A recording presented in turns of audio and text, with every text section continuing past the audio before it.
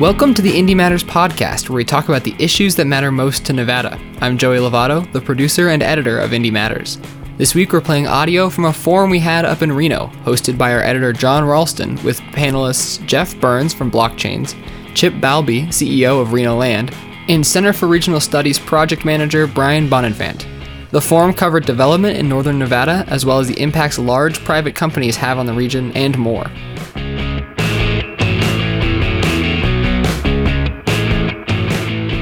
In pursuit of our mission to provide reader-supported, nonpartisan journalism, the Nevada Independent sometimes accepts sponsorships for the podcast and events. The sponsors have no input into topics or content. This episode of Indy Matters is sponsored by the Nevada Mining Association. Good afternoon, everybody. I really appreciate you all coming. My name's John Ralston. I'm the editor of the Nevada Independent. I have to tell you, one thing I've already noticed about, I'm so honored to have this panel here, but apparently there is no dress code for this panel.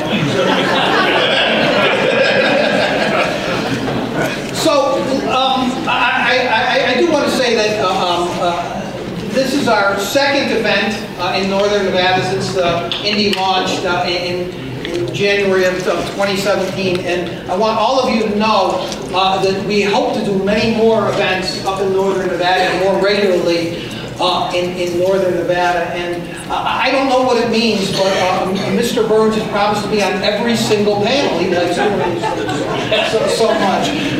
And this is on film here.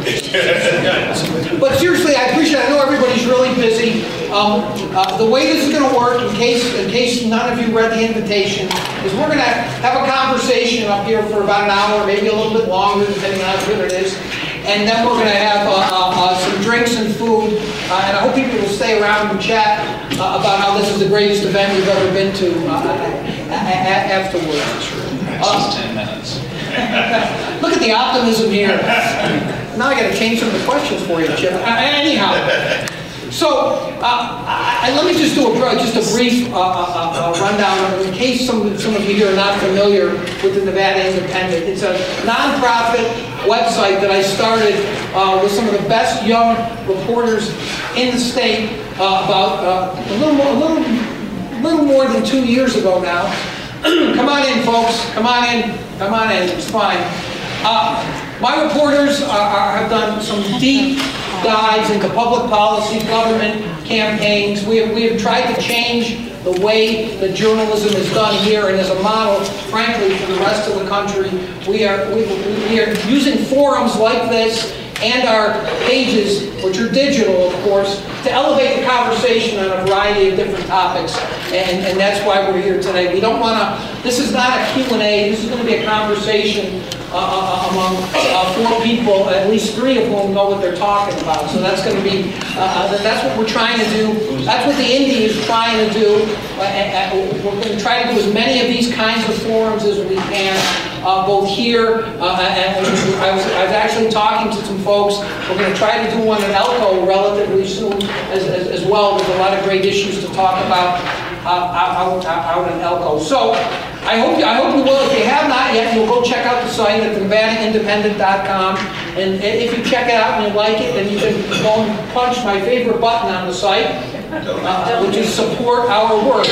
Donate some, so correct. Support our work. Feel free, if you're so inclined, don't put away your phones. You can tweet. You can tweet highlights of the event with pictures or some of the incredibly trenchant words that are coming from my guests here. Use the hashtag IndyForum if you would, and that's forums with an S if you want to do that.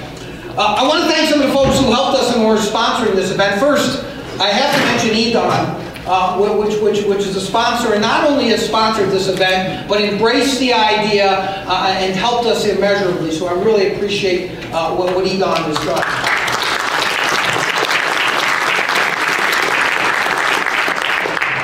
And I also love the fact that the Brownstein Law Firm, you see their banner back there. My old friend Cindy Drivabus and I have connected over this. I really appreciate the Brownstein Law Firm support of the Indy, not just now and in the past, but I know in the future as well. So thanks to the Brownstein Law Firm for being here. John Porter, who you may remember, used to be a congressman, now is making a real living. His team has also sponsored this, so a round of applause for him. And finally, I want to thank the wonderful staff here at the Atlantis for the job that they did setting this up, making sure that this went off without a hitch. And John Farahi, as soon as I called him and said I wanted to do an event, immediately embraced the idea too. So, round of applause for the Atlantis. So, as I said, we're going to talk for an hour, a little bit more maybe, and then we're going to have cocktails and food for about an hour and a half after that. So I hope everyone will stick around. It really is great to see this many people. We may even have to eventually have some stragglers come and bring in extra chairs. So thanks everyone for coming, and we're going to get started. I can just sit down, all right, Chip? Let's do this. And don't look at my notes. All right. So let me just really quickly introduce the panel. On my far right, although I don't know if that's ideologically or not, is Jeff Burns, who's the CEO of Blockchains. Before that, he was part of a law firm that specialized in class action lawsuits against financial services companies. My favorite part of research, though, on Mr. Burns is he used to be part of something called the Arranger. Do you remember even back that far? And I was like 19. Yeah, the Arranger. You know what the Arranger did? Here's how it's described. It provided promotional products and trips for many of the Las Vegas casinos and bingo halls. So that's where we got it started. So thanks to Jeff Burns for being here.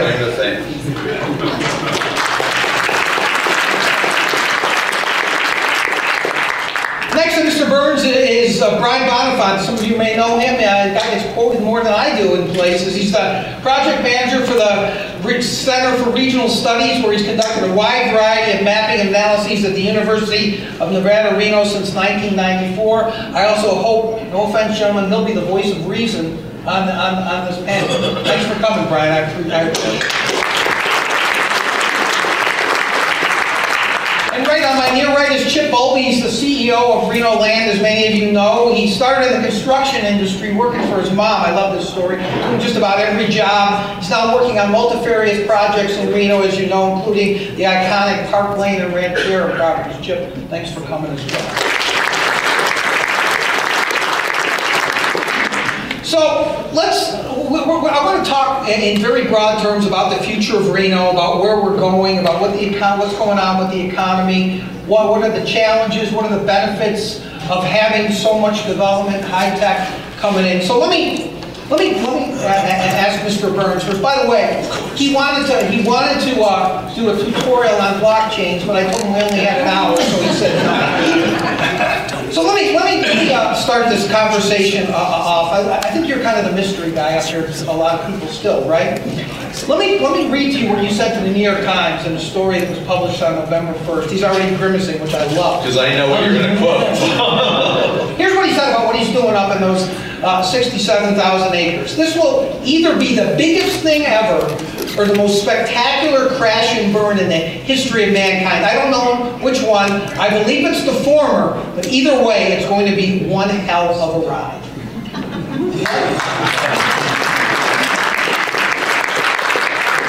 Yeah. What the hell are you doing? So if you thought the internet brought on the age of information, the blockchain will bring on the age of collaboration. So what we're trying to do is position ourselves in a way that we are the people's voice, right? If you look at what's happened over the last 20 years, the financial industry has grown because they handle custody, they handle holding our money or our assets. The information industry has grown because they handle our identity virtually. They also handle our reputation. We don't necessarily trust the seller on Amazon, but we trust Amazon, right? So as blockchain develops, you're going to see industry try to preempt it, say they're doing blockchain, but they are going to maintain control over those three things. And those three things are really the holy grail for empowering the individual, and that's what we're trying to do. So we've got all of these crazy things, right? We have these nuclear bomb-resistant, EMP-resistant bunkers in different parts of the world. We're building one here in Innovation Park. That's for our identity and custody solution. But the smart city is to show how blockchain technology can actually change the way we interface with each other, interface with technology, and interface with infrastructure. So, I want to ask the question essentially, why here? Why Northern Nevada? I mean, obviously the tax structure here is appealing to someone like you, but it's got to be more than that, isn't it? So, I originally was going to do a smaller project in the state of Washington. And I bought a small town called Wakanda. And it isn't the Wakanda from, if it was, I would be there right now. But I bought a small town called Wakanda, and I was going to do a much smaller project there to showcase how blockchain can change. And I took my wife up there to look at a piece of property, and she said, hell no, I'm not moving here. So then we said, what about Tahoe? What about Northern Nevada?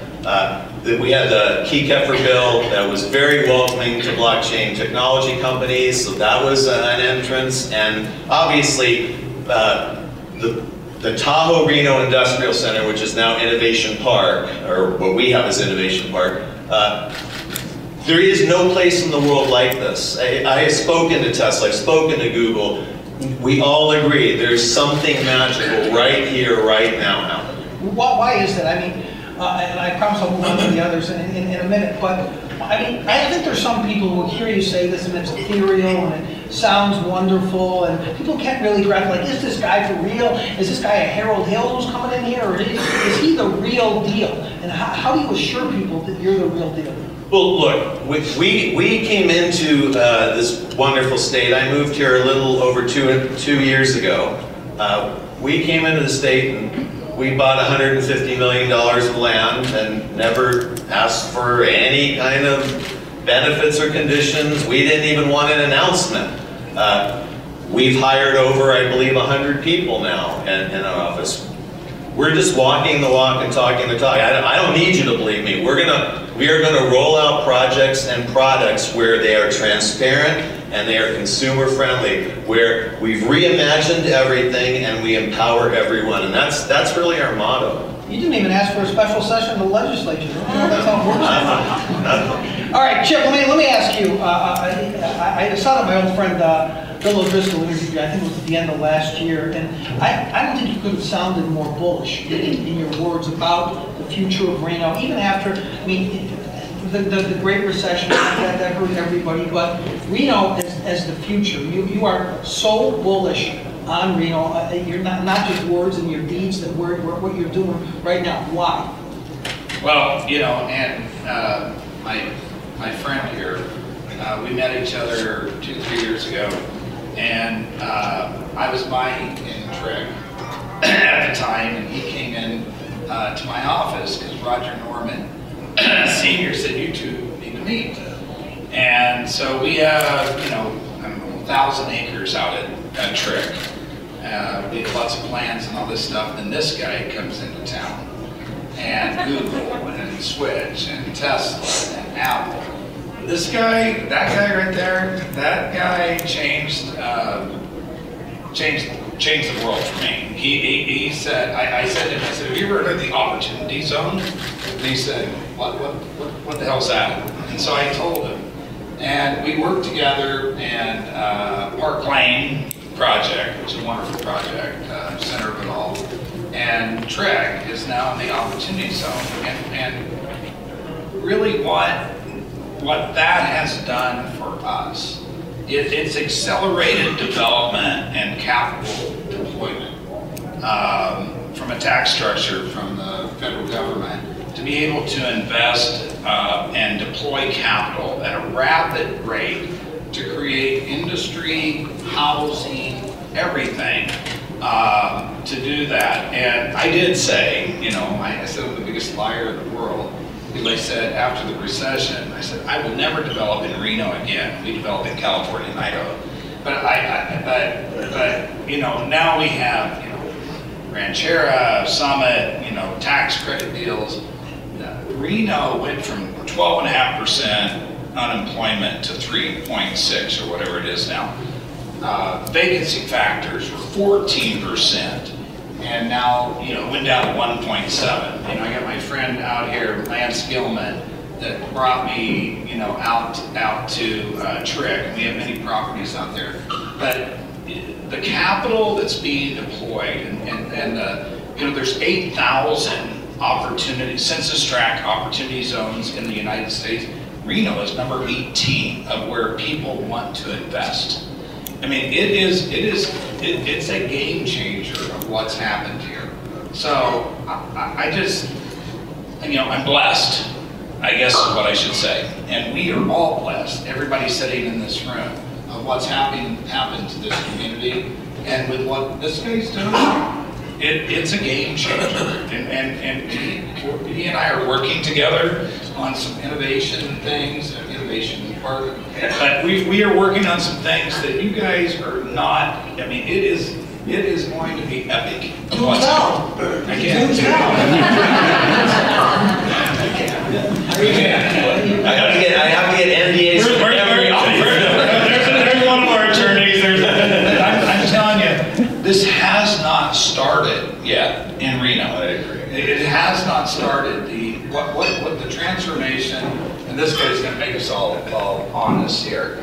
But what is really getting ready to happen hasn't really started yet. So anyway, I'm a big, I believe, I'm Hillary. I believe in Reno. I believe in what's happening. I believe in that guy. I believe in this guy. I believe in everybody in this room.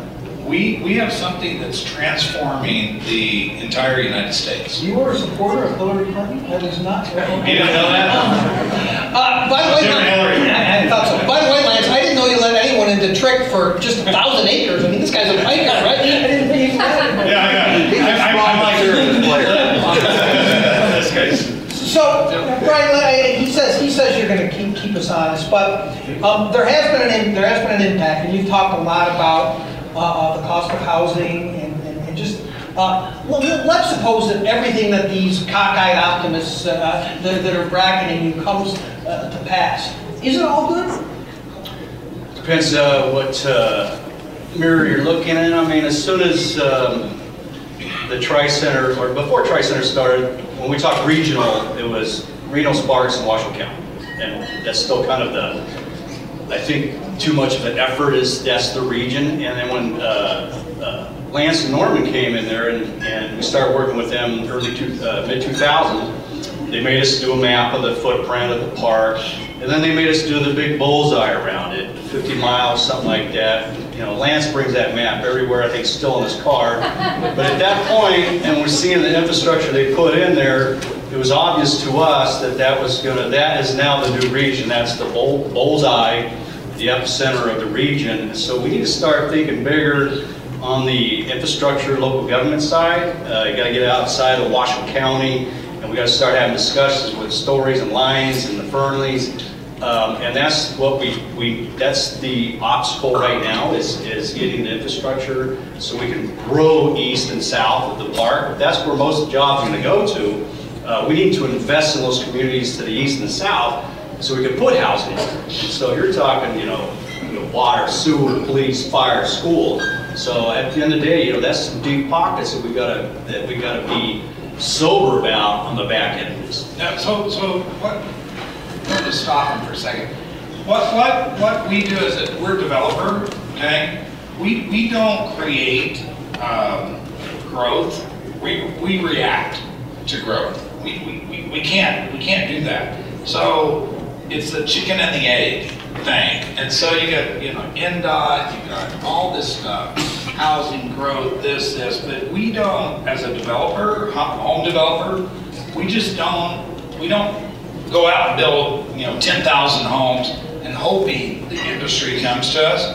We wait for that guy to come into us, and then we create that. So it's a very hard thing, and that's why we're having this huge fluctuation of pricing, of rental prices, housing prices, and when the recession happened, it was crushed, and everybody moved out of this town. And now we're trying to rebuild, and we're so far behind of what's really needed. I mean, Nancy knows, Edon, I'm on the board of Edon, or was on the board of Edon, retired, thank you.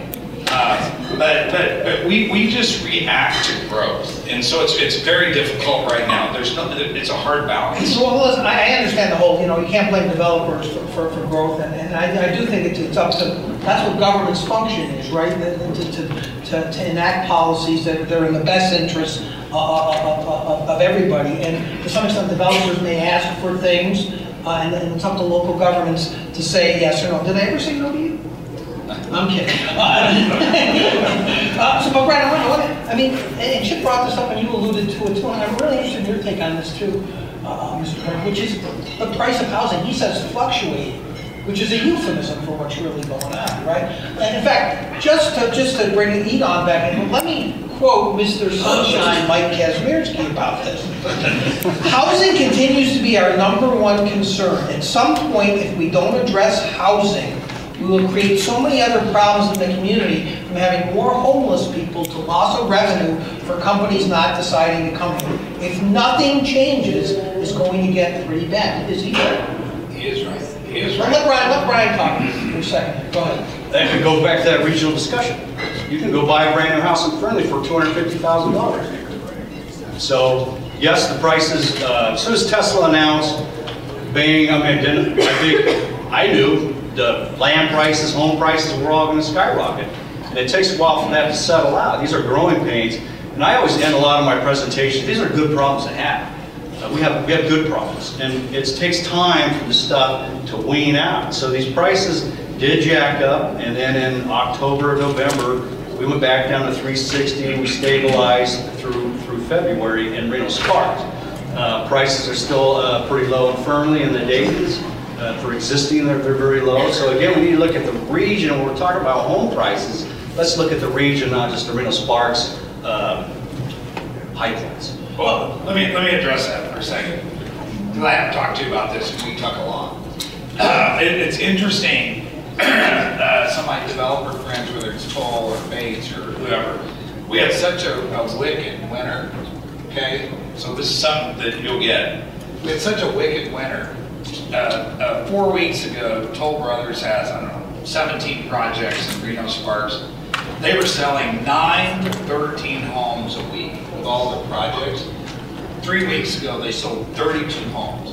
2 weeks ago, they sold 27 homes. Last week, they sold 40 homes. It's California that couldn't get over the border. And so I thought maybe it was just a blip.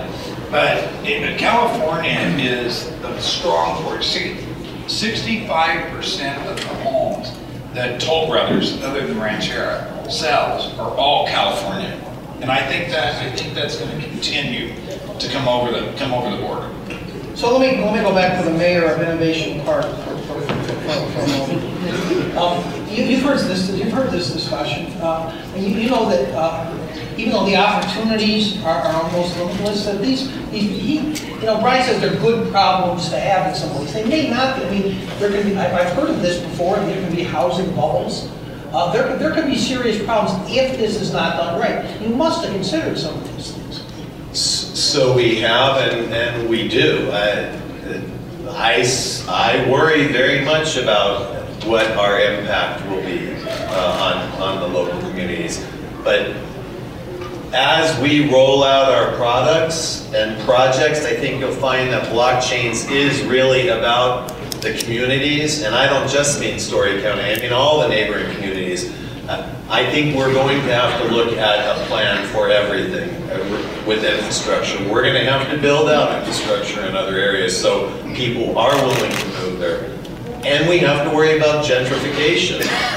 I agree with what Brian said, though, that these are good problems to have. They're just not good for the people who are suffering because of them. But for a community, for a state, it's a positive thing. But yes, we do worry, and we will continue to reach out to the community members when there's issues and try to solve them. That's really what I think I do best, is problem solve. So if somebody brings us a problem, we will find a way to We might not make it perfect, but we will make it better. So can you talk at all about the timeline and the products that you're going to be rolling out and breaking ground and those? Can you talk more about that? Sure. So I know there's a lot of people who are like, we haven't done anything yet, right? But if you think about, we're trying to reimagine what it is to live in a smart city. See, other places take current infrastructure and they add smart devices to it.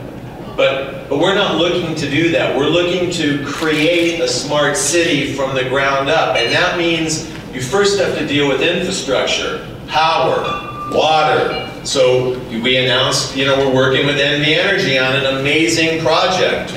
We'll be announcing a water project as well. We have to solve those issues first. Sewer, then we have to figure out how do you master plan out 67,000 acres. And oh, by the way, we have wild horses that deserve a place to make sure they stay where they are. So we have all of these things, and we have different groups and committees that are working on them. I would estimate that we will likely break ground on our vault next year, late in the year. We will probably break ground on the smart city somewhere closer to 2022. And the ultimate build-out, in case people are not familiar with it, how long will it take? How many people are going to be living there? What's it going to look like? Well, so I want to make sure that we're clear, because I read it in an article.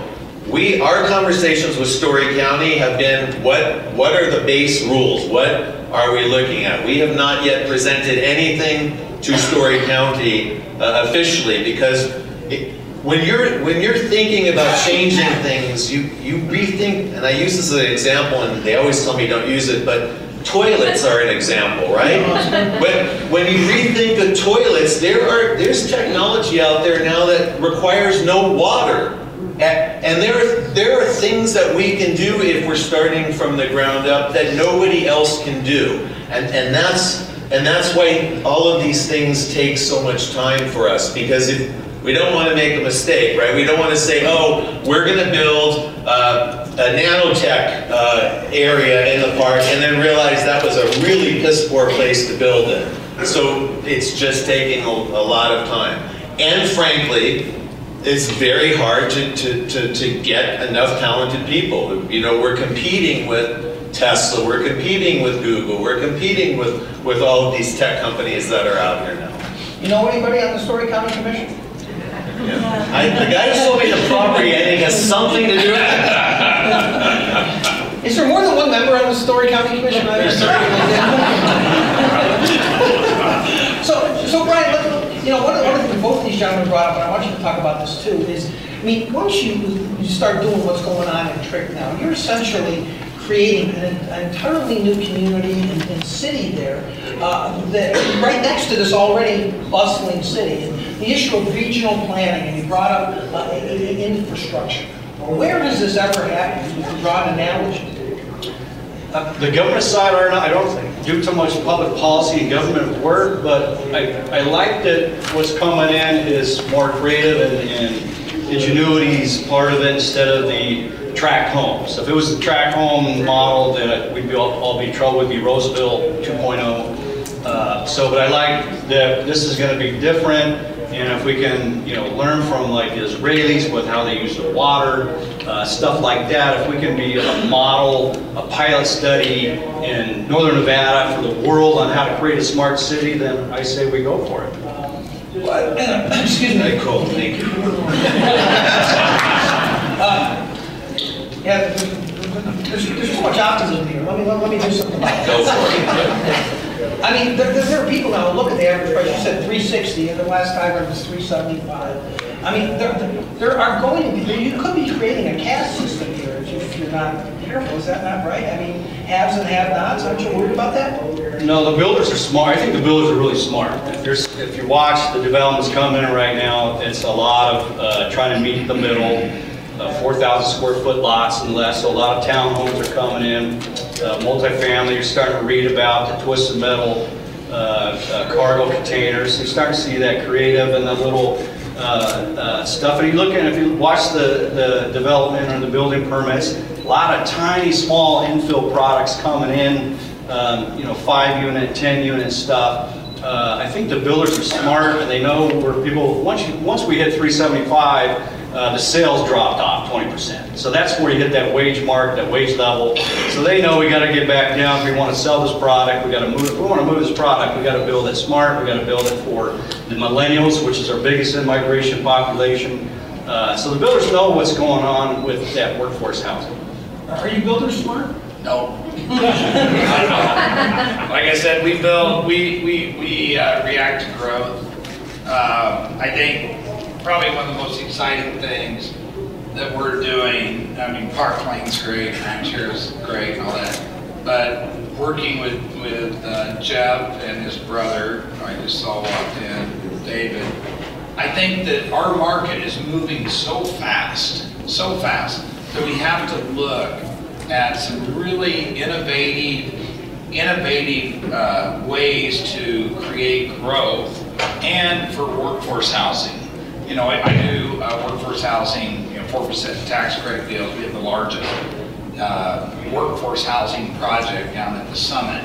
You know, where 50% of the average minimum income people get to live there. So a $1,500 unit is for $600, you know, and it's this economic innovation for people that can live in a great area that can pay 50% or 40% of what the market rate is. So you have to get creative, and what Jeff and his brother David are creating out at Trick is great. Trick's not the only deal, right? It's a great deal. Roger Norman are dear friends. Lance is a dear friend.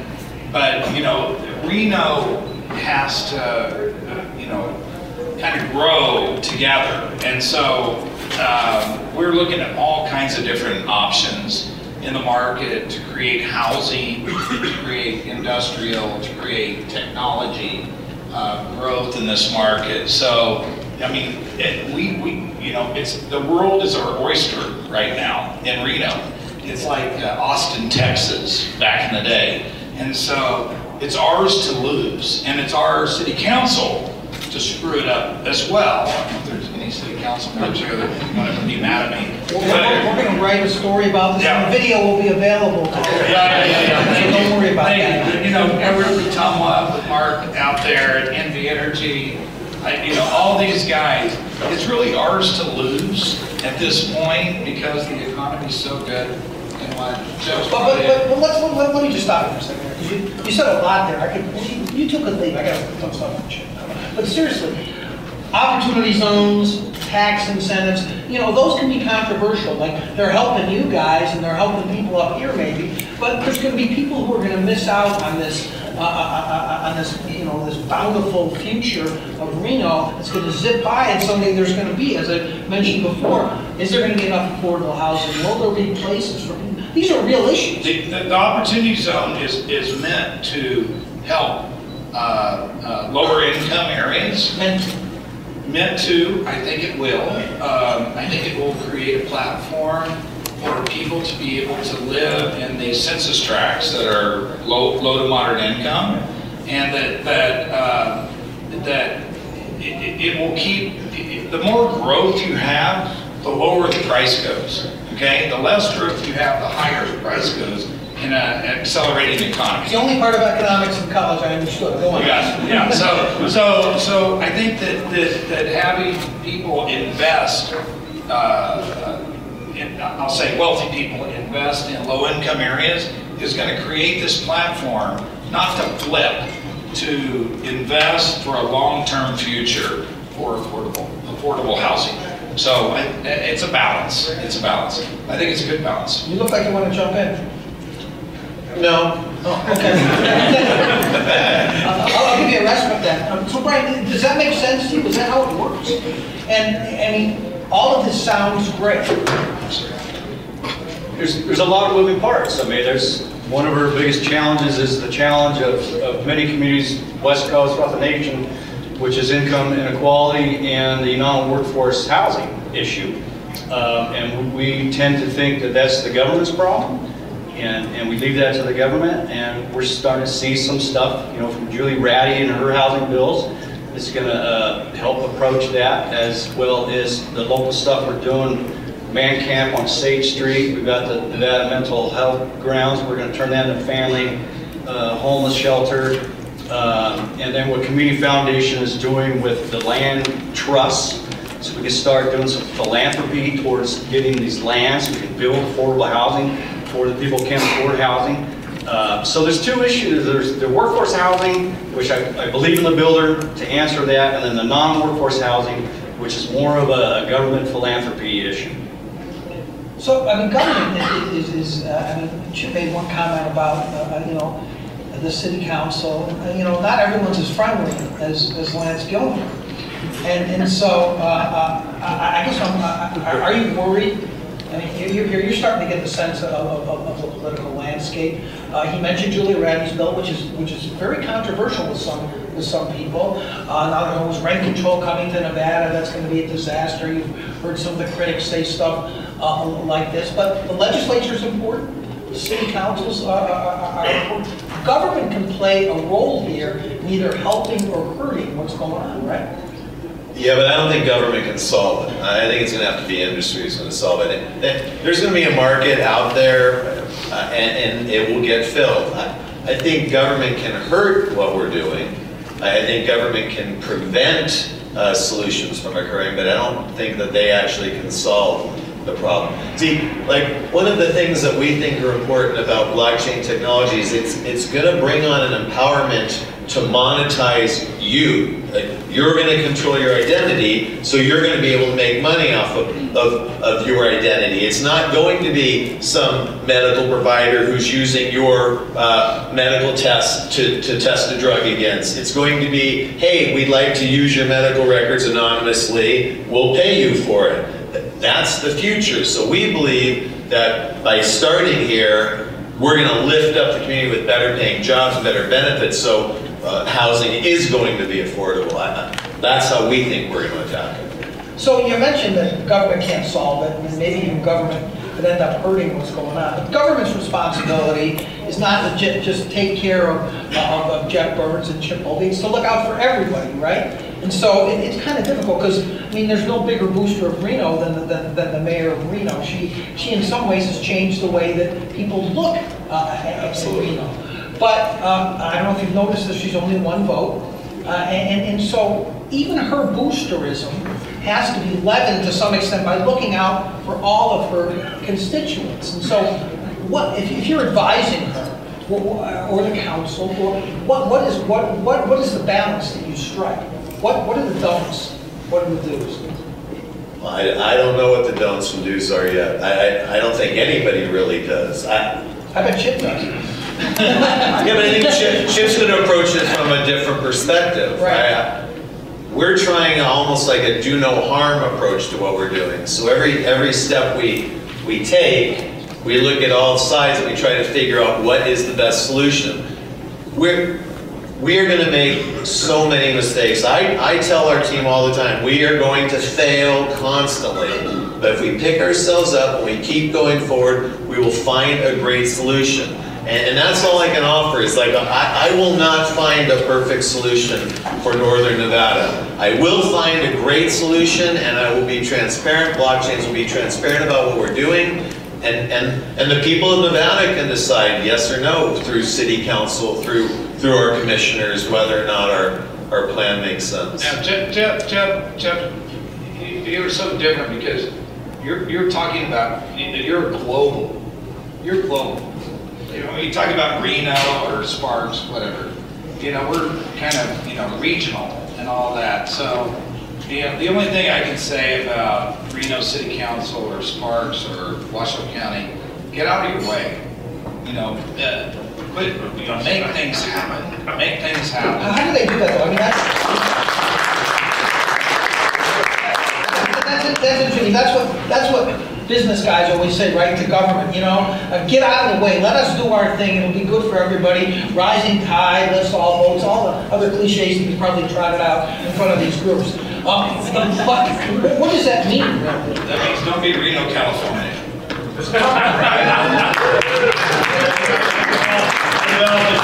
California, CEQA, all that stuff. Don't become California because you know, well, we're reaping the benefits in Reno because of California, but figure out solutions. I figure out solutions with Mark Foray, you know, Mr. Hargrove out there, MB Energy. Be proactive in what's coming.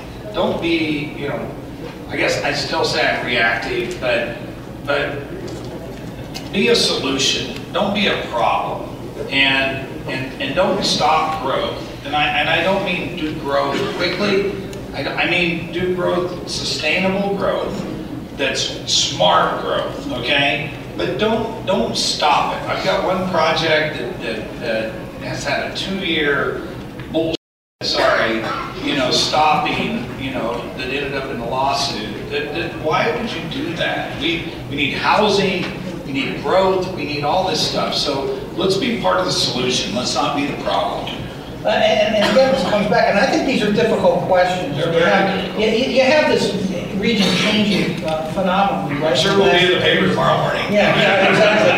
And I guess what I'm wondering, and all of you can address this, and you can go first, Chip, I understand the frustration you have. You have a project, you think it's going to be good for everybody, and it gets held up by government, or someone sues you and it has to go through the courts. But their perspective, again, might be, to use your term, more global than yours is. You've got a piece of land you want to build out, you think it's a great project. They have to look out for the entire community. And that entire community, thanks to what Mr. Burns and others are doing a trick, continues to get bigger and bigger. What he's doing is not happening in a vacuum. Everything that's going on in Trick is not happening in a vacuum. It's going to have a ripple effect a few miles away. So they have to think about all that. And I'm wondering what you think about the notion of regional planning and how important that's going to be for the future. No, it's huge. It's if we do not solve the housing problem for the companies like blockchains. The companies, like I said, that were coming here will not continue to grow. They'll move out. The companies that are looking here will not come in here. So it's a double-edged sword of how we deal with this stuff, and this guy knows. I say we're either the Three Amigos or we're the Bermuda Triangle. I don't know which one, but I'm just saying that why would you not want to be successful, right? Why you've got the biggest opportunity in the world, in Reno, Nevada, that had 15% unemployment and all this stuff. And like I said, the world is our oyster. And why would we not want to engage with city council, regional planning, Washoe County? You know, obviously I'm a cheerleader, right? And I've noticed. Yeah. Okay. So it's ours to lose. It is. The frustration, though, honestly, with government area, is that we don't believe we all play by the same rules. That's really, if you want to boil it down to, it's not transparent. Did this person get an advantage because of who they were, or who they knew? That's the problem. We need better transparency. Our goal for Innovation Park and our smart city is to have a transparent governance system where everybody knows the rules, everybody agrees to those rules, everybody sees those rules being enforced, and there isn't this bad gaming of the system. And I think that's where the frustration comes. I'm a consumer protection attorney by trade, man. So everything I do comes from, I hate bullies, right? Whether they're corporate bullies or whatever, I don't like regular people getting trampled on. So I approach things from a much different position than perhaps somebody else would. Are you suggesting, sir, that who you know might affect what you get approved? Certainly not in Nevada. No. I've been about this for 35 years. I've never seen such a thing. And I guess what I'm wondering is, why don't you know the right people? I didn't actually even know that we should have announced we were buying the land. That's how little I knew. So. You know, the great thing is this man here keeps us level. He gives us the facts, he gives us the data, and all of that. We take that, we have to take that in as developers or, business professionals. But this guy is the most level guy, and I call him 24/7. to give me facts, because we need facts. So anyway, if you guys need facts, this is the guy with facts, and then I'll embellish on it. Okay, that's right. You're the spin guy. Let me go back to the facts, guys. So my only, and this is not completely analogous, Brian, but I moved to Las Vegas in 1984. And the Las Vegas of 1984, and what happened in the next 10, 15, 20 years, there was growth like nobody had ever seen in this country, literally. And then suddenly, you know, the governments were approving everything. They were listening to guys like Chip, who knew the right people, to get their projects through. And so they approved everything. And then somebody said, oh, wait a second, we might not have enough water.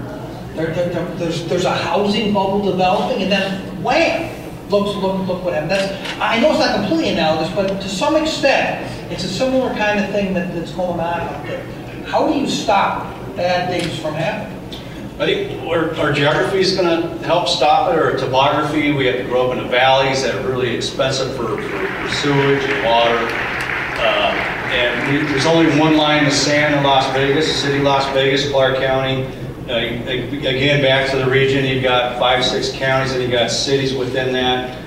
That's going to really gum up the system with approvals and getting infrastructure in. And I think that's your next panel, John, is you really need to get a representative from every local government up on stage and have them have this conversation from their point of view of their infrastructure issues and why the revenues aren't there, and have the developers out there and have that conversation. Las Vegas is completely different, in my opinion, than Reno. We live in a bowl, okay? So you can't build on 15% topography. So we live in a bowl. Las Vegas, you can build forever.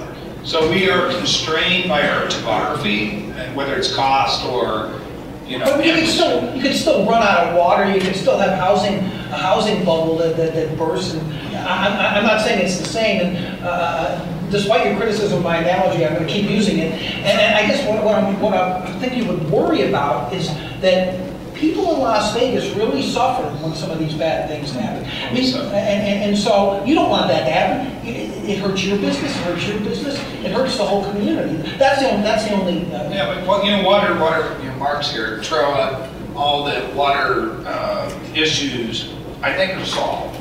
I don't want to be a big, you know. Has Trick stolen all the water already? No, that's different. That's different. But I really don't think we have a water issue. I really don't think we have a land issue. You know, we have the federal government, all the land that's owned by the federal government. But Reno is just kind of different than Vegas. Well, I know that. That's all right. Yeah. So you're not worried. You don't worry about anything. What's wrong with you? I worry every day. I wake up and I worry every day. Well, what about the issue? Let me ask you this, Mr. Burns, and that is this. What about workforce development issues? What about, how big an issue is that going to be? It is a huge issue. We've created an education department in blockchains and staffing that up. We're working on curriculum changes for high school students to teach coding. And really, you know, Governor Sisolak, I've had this discussion with him, and we have got to start to focus our young people on, they don't necessarily have to go to college, tech school, coding. I can hire a lawyer for less than I can hire a teenage coder who knows coding. And there's an opportunity here for all of our young people. We're taking that seriously. We're looking at how we might be able to use our sandbox to show how education itself could be changed with blockchain technology. Knowing grades, knowing what classes were taken, knowing what tests have been approved, all of that kind of stuff those systems will change the way we teach our children. And therefore our children will have an advantage. I mean, I have children that are in the school system here, so I want what's best too.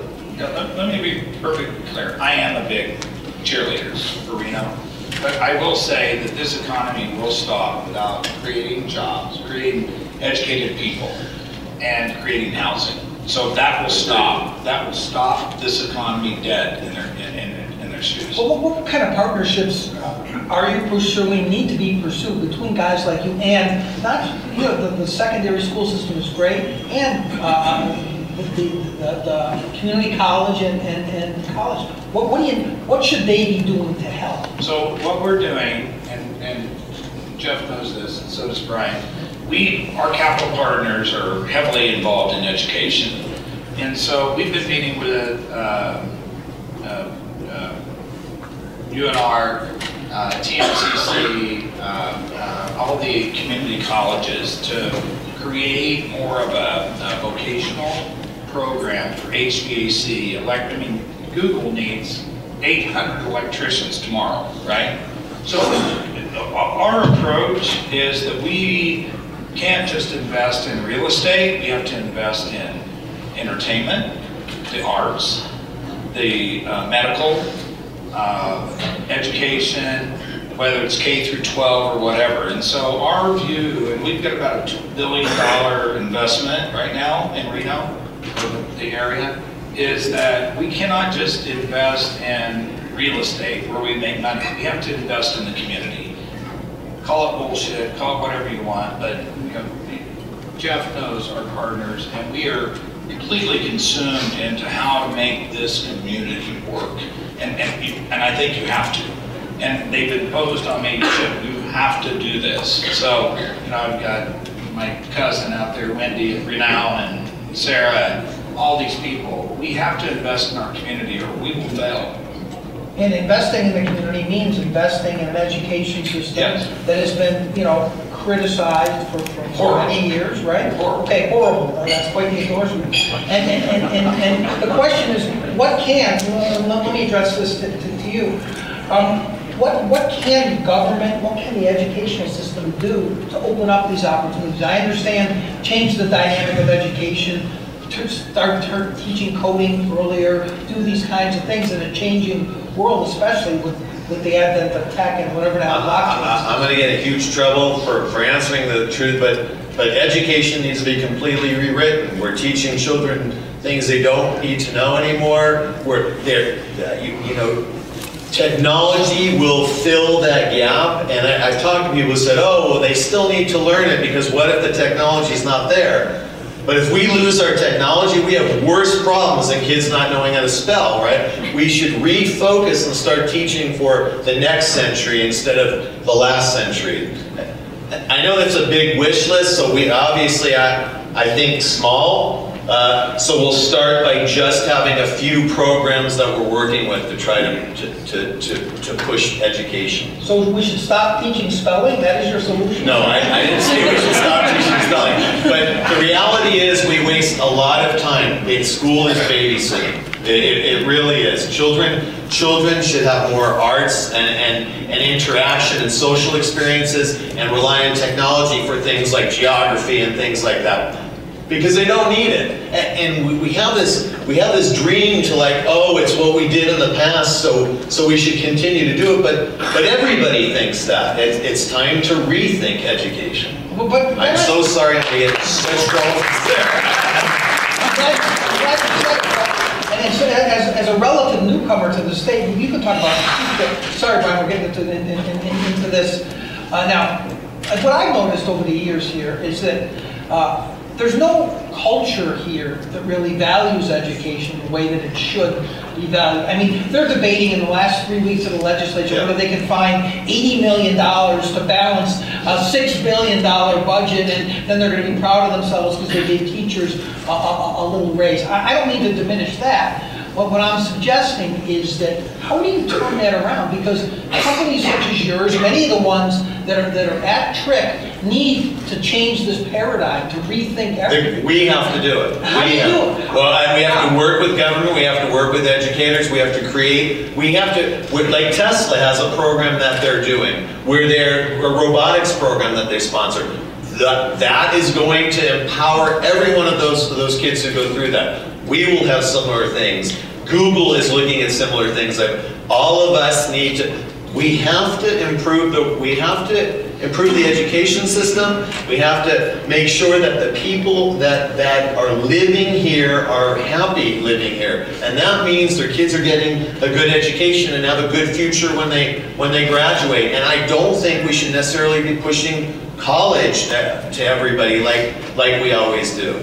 I think industry has to start to sit, to rear its head and say, look, this is what we need. These are the solutions we can offer, and let the people of Nevada decide. The four-year debt program of college, these kids that have on their head, Joel Grace and I are working on a program with our capital partners that have KnowledgeWare.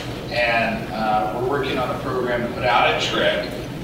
Don't know what's going to happen, but we're working with Google, Blockchain, Switch, Tesla, and Apple to have a vocational program. And maybe they work 6 hours, 8 hours a day in blockchains, and they come to our facility, they learn different trades. So I just think we have to change our way of thinking, like what he's saying, of how to improve and create a longevity in this economy to educate these kids that are coming out of school right now. And we need to do it virtually too, so that you don't necessarily have to come to Innovation Park to get this. That anybody can get educated, and we have the technology now to do that. I see the bars are opening, so that's the sign, because we're going to wrap this pretty soon. I can talk to you guys about this all day, but let me bring Brian back into the conversation and kind of try to bring this home in this way. I mean, obviously, the mix of the workforce and whether or not kids coming out of high school are going to want to go and work out at TRIC, or kids from college say, wow, I see the excitement of Reno. The mix of the workforce is also going to affect housing and all kinds of other things. How does that look for the future? I'm amused after listening to baby boomers talking about Gen Z, and they're all in Apple University every day. They look at their smartphone. So I'm very bullish on the youth. I think they're going to grow up and be super smart kids. Maybe not as social and outdoorsy as we hope they will, but I think these kids, these programs are going on with EDON. There are a lot of programs that are going. It's turning a battleship around the ocean, trying to get these, change curriculum is very hard within the institutions. But these kids are going to come up, and they're going to be smart, and if you can incentivize through these programs and maybe start paying teachers on the side, and maybe paying the kids that are going through these programs, that's how you're going to get your crew. You're also a couple 100 miles from Silicon Valley. You're going to have that overflow, and that goes back to the quality of life discussion that I don't think we even tapped on, is that you've got to keep this area with a good quality of life that we have right now.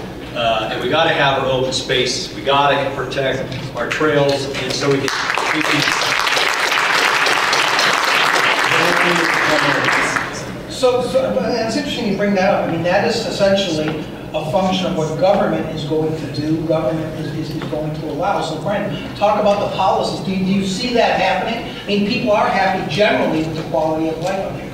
It's actually more grassroots level. We got One Truckee Rivers just kind of forming, trying to get everybody's support, trying to get some legislation going so you can protect this river, get this river so it's like a Bend, Oregon or a Boise River, kind of it's for the families to come down and enjoy. So you've got some grassroots stuff that's happening. We're starting to connect with local governments and trying to build a consensus with the quality of life and make that part of the discussion with the grower. So one thing we haven't even mentioned up here, and I'm going to wrap up in a few minutes, but I do want to talk to you. It's interesting. We've been talking all this time. We haven't even talked at all about the industry that has dominated this city and this state for a long time. And that's the gaming industry. So Chip, how does that play into this? I mean, people talk about economic diversification, what's going on at TRIC, and all the rest of it's going on. This is still a gaming town. Well, I think gaming was 38% of the economy 10 years ago. It's like, I don't know, 12, 8, 12, 10% of the economy now. I don't think it's hurting. I think that the Toronto's, GSR, some of the other casinos, I think they're doing very well right now.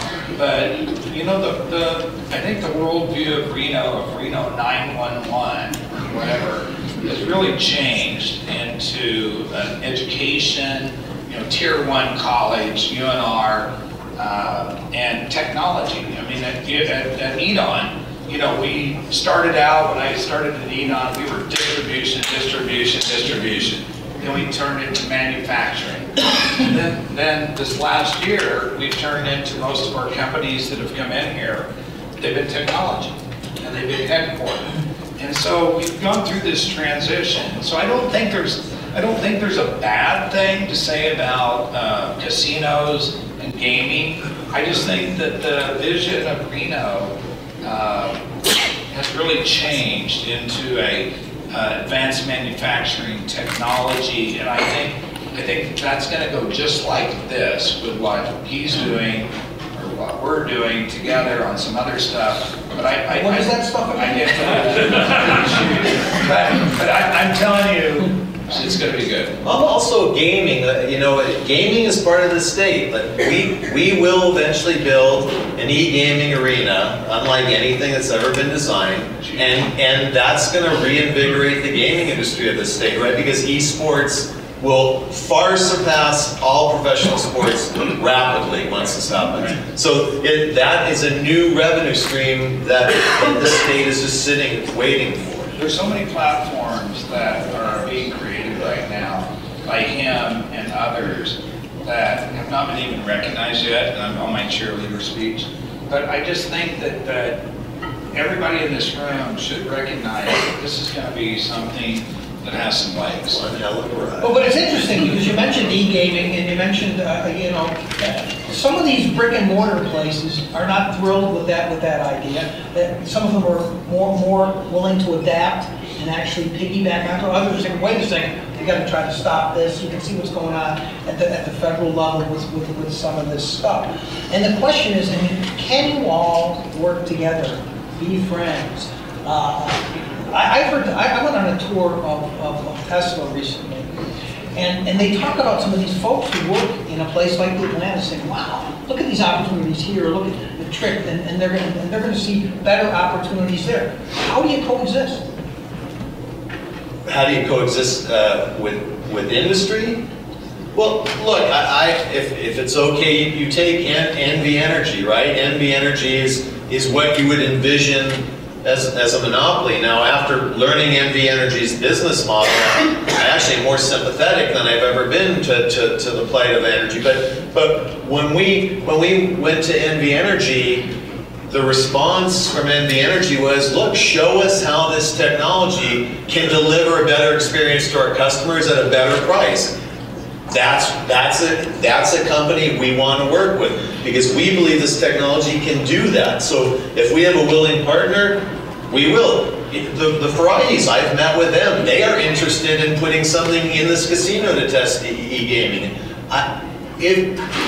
Look, I believe you either get on board or you're going to miss at this point, right? Because you can't stop what's happening with this technology. You can't.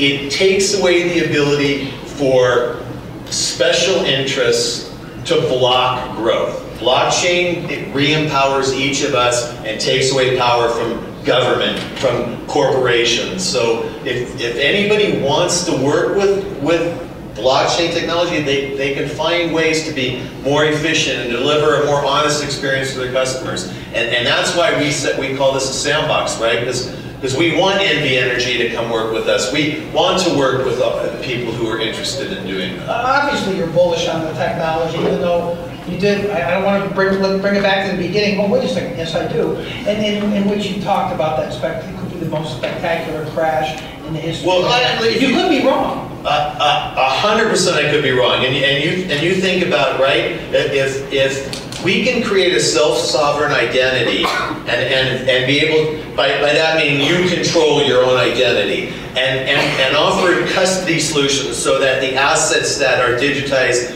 you have control over that, and then create a reputation system that we all understand the rules for. That's the holy grail to be able to accomplish that. All right, I want to wrap up the discussion, gentlemen, and I'm going to ask you each to answer this question. I'll start with you, Brian, before we get to the rays of sunshine. And that is, obviously there are a lot of great things happening in this area. What Chip's doing, what's happening out at Trick. What keeps you up at night? What worries you about the future? Probably automation, what that's going to do to already the unskilled labor that we're already having big challenges with in the next 5, 10. That stuff's really going to kick in I fear that's going to be pushed up by, if we do a minimum wage hike to $12-15 an hour. Those food services jobs in Las Vegas are really going to go automation quickly. And then you have that other population that we're going to have to deal with then with that unskilled labor. So it's automation that I fear. Chip, what keeps you up at night? Everything. Okay, let's have a list. Well, I can't talk about a lot of it, but you know what? It just the housing crisis. I just worry that we're not going to engage in making this thing really work. Meaning Reno or Washoe County, that we're not going to engage and we're going to miss the boat, and we're not going to create the jobs that are needed, the education that's needed. All of those things that my capital partners and I were trying to focus on, but we're just one. And so I worry about, I do. I wake up at 1 o'clock in the morning, I have to get my glasses on, write it down, because I can't remember and I can't see. So, but I worry that we're going to miss the boat on an opportunity that is in front of us. And it's just like, it's so big, and I don't think anybody gets it. Mayor of Innovation Park, what keeps you up at night? If I'm correct, and blockchain spreads out all over the world, I worry about what the ramifications of that are. I also know that we have a tremendous number of targets on our back because we're taking on the financial industry, the insurance industry, government, Amazon, Google. Blockchain affects everything. So I worry about maybe missing something, maybe not having my flank protected. Makes sense. Listen, gentlemen, I really appreciate the kind of discussion we've had today. I hope that you'll give them a round of applause.